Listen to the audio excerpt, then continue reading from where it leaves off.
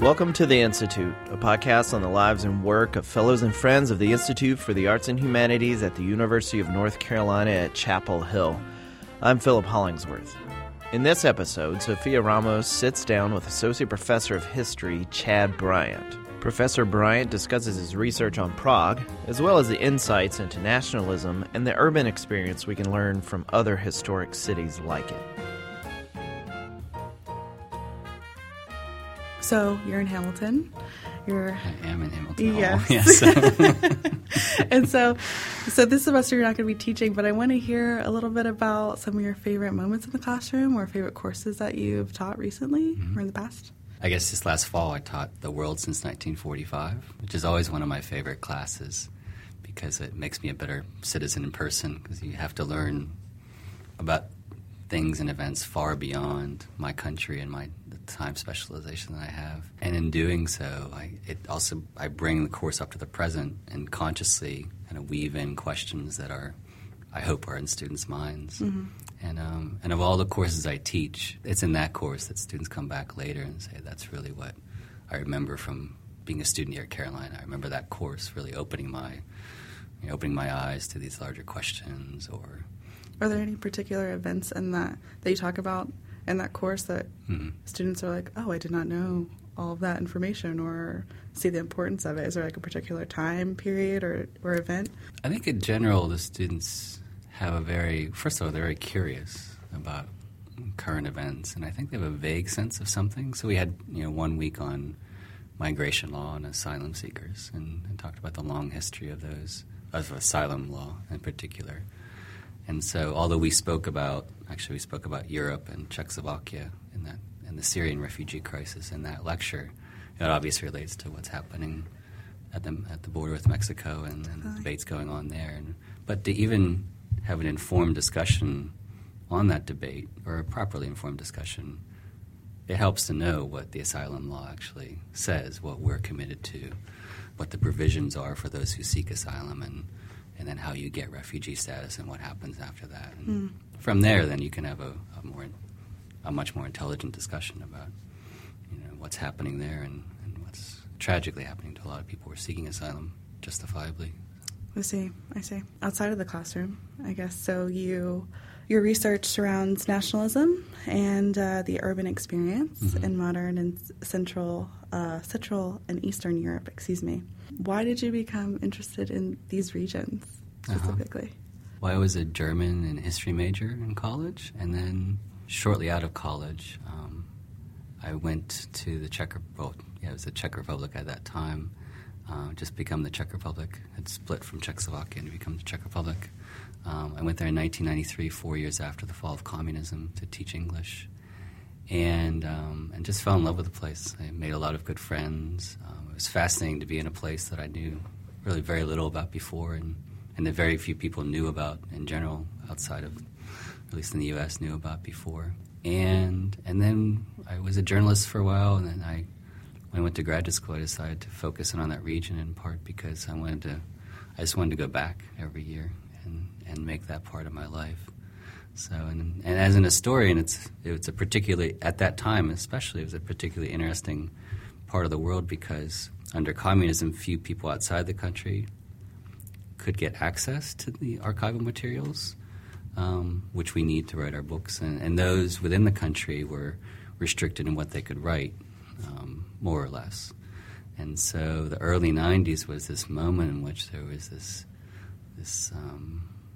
in which the possibilities to write history, and really original history, were everywhere. Mm-hmm. And so it was a really exciting time to be part of that moment. Yeah. Too. You as a journalist, a previous journalist, do you see any connections to being a historian and being a journalist? Mm-hmm. Yeah, I think there's actually journalism and law and history are like the class are a really great triangle. I mean, journalism is just like an historian. It's the key. One of the main things you do is just go out and get information, and you get facts. And ideally, you in our discipline and in journalism, you build from there. Mm-hmm. Right? You don't approach the project or whatever the article with knowing what your argument is going to be. Ideally, you go out with an open mind and you find things, and sometimes you find surprising things, and that actually becomes the object of whatever you're writing or doing. And journalism, I think what I got most from journalism was how to write concisely, too, and how to write very in a straightforward way. It's a valuable skill. It is a valuable skill. And also to just understand, as journalists, as one thing I learned as a journalist was to understand human behavior and to really understand individuals as individuals and ask a lot of questions rather than give them answers. So you're currently working on a book project. It's a book, correct? It is, yeah. Prague, Belonging, and the Modern City. So you're going to continue your work with the faculty fellowship this semester. Mm-hmm. Can you just tell me more about that project and kind of what led you to it? Well, the project is, very broadly speaking, it's a history of Prague, which is the capital of the Czech Republic, from the 19th century to the present. And it's organized around the lives of 6 people whose lives span that era. And it has two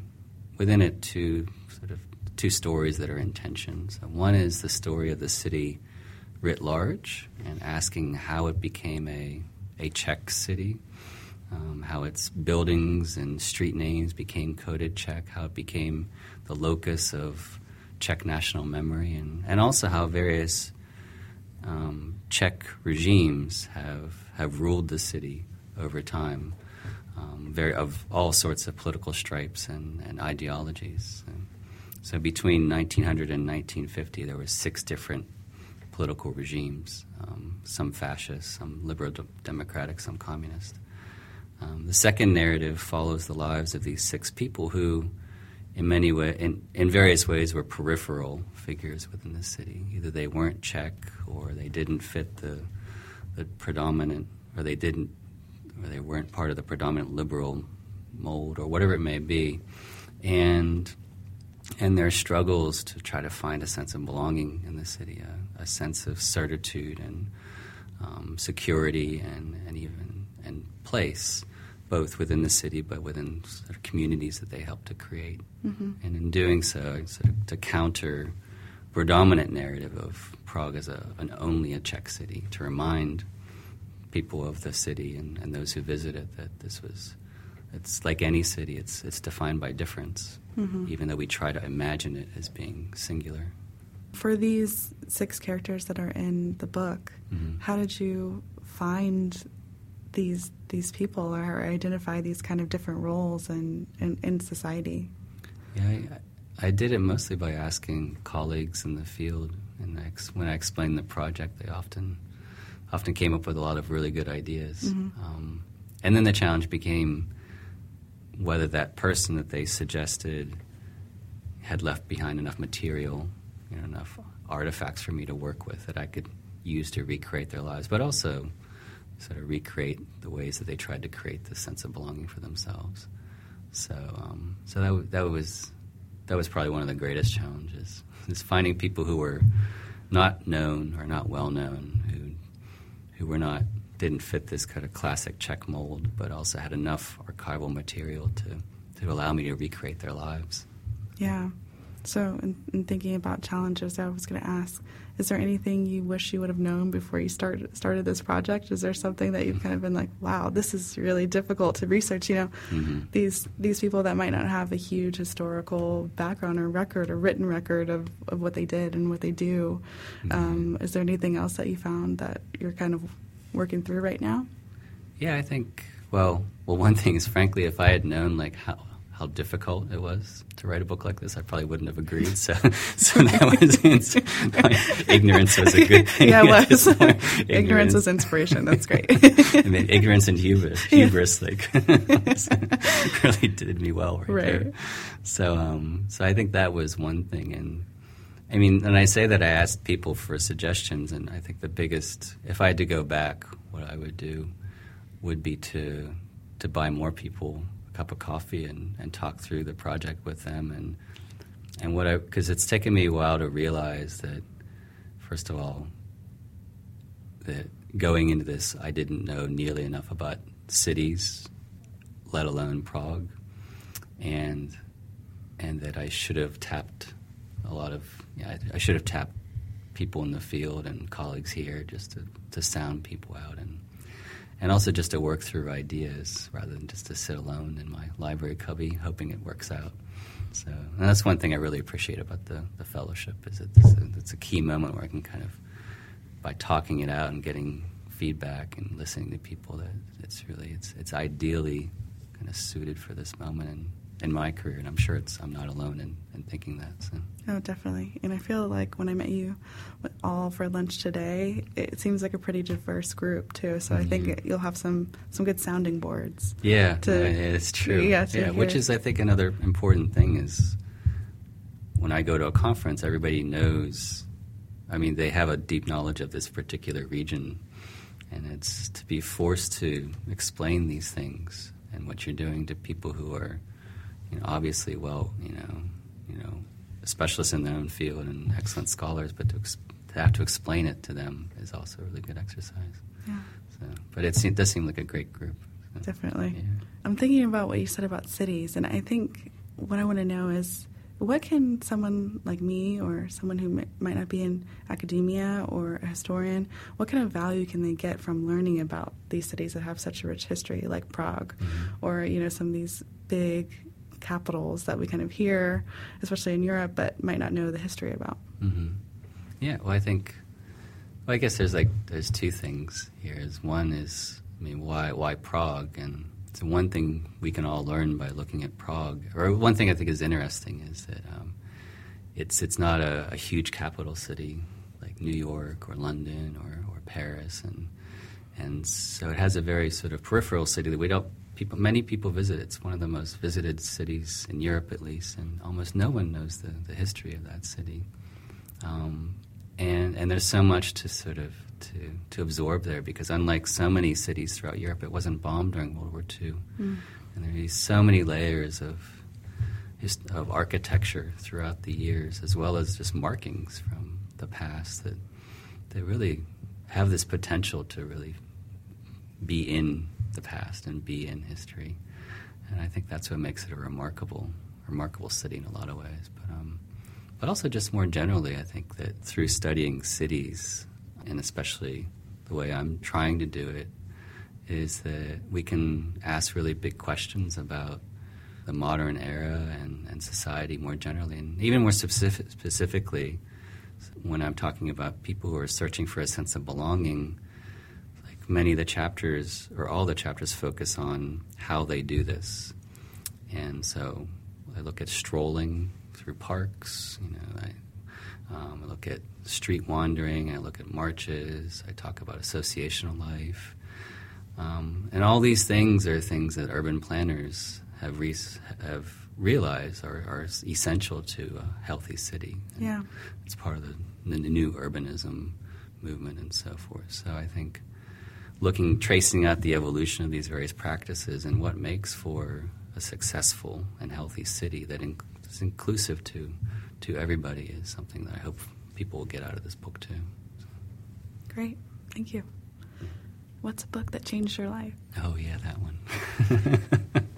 No, we asked everyone. We have to know. Yeah. Well, I thought of two, if that's okay. Oh, that's wonderful. Okay, good. So the first one was a book by Philippe Ariès called "The Hour of Our Death," and it's a strange choice, but it was I think one of the first books that I read as a freshman in college in a freshman seminar called "Love and Death in Early Modern Europe," and it was a transformative book because it was the first time I ever thought about the fact that people thought about death differently over time, and then what this might say about society. And it was part of the whole college process, which I think, hopefully our students go through too, is you begin to see something that seems very obvious and straightforward and from different perspectives. And that really kind of opened I really fell in love with history at that moment too, and dropped my computer science major, for better or for worse. I was going to say, yeah, seems like a big thing right now. Yeah. But yeah, and so I think the other sort of book, actually anything written by Ian McEwan, he's a novelist. I love his work, and one thing that I love about his novels is there's a subtle knowledge about whatever topic or context that he's writing about. So one of his characters, for example, was a brain surgeon, and he clearly had done an enormous amount of research to figure out not just the brain, but what brain surgeons do. And another one of his main characters was an unborn baby in his mother's belly, and so he did all his medical research to figure out like to understand what that experience might be to the best of his ability. And his prose is absolutely beautiful, and it's always elegant, and it's always so precise, and he draws these great characters that you always feel a great deal of empathy or understanding for, even if you don't like them. And I think that's I guess is a long way of saying, like, all these things I think can inform history writing too. Like a subtle knowledge. You don't throw everything you know on the page to show off, but it creates a certain respect and empathy for your characters, and an elegant prose that draws in the reader. Very cool. Thank you, Chad. It's been great. Yeah, well, thank you. Yeah. It's my privilege. Oh, yeah. Check back at iah.unc.edu for the latest news on our fellows and upcoming events at Hyde Hall. You can find all our episodes of the podcast on our website, as well as iTunes, SoundCloud, and Spotify. Please like us on Facebook and follow us on Twitter at IAH_UNC.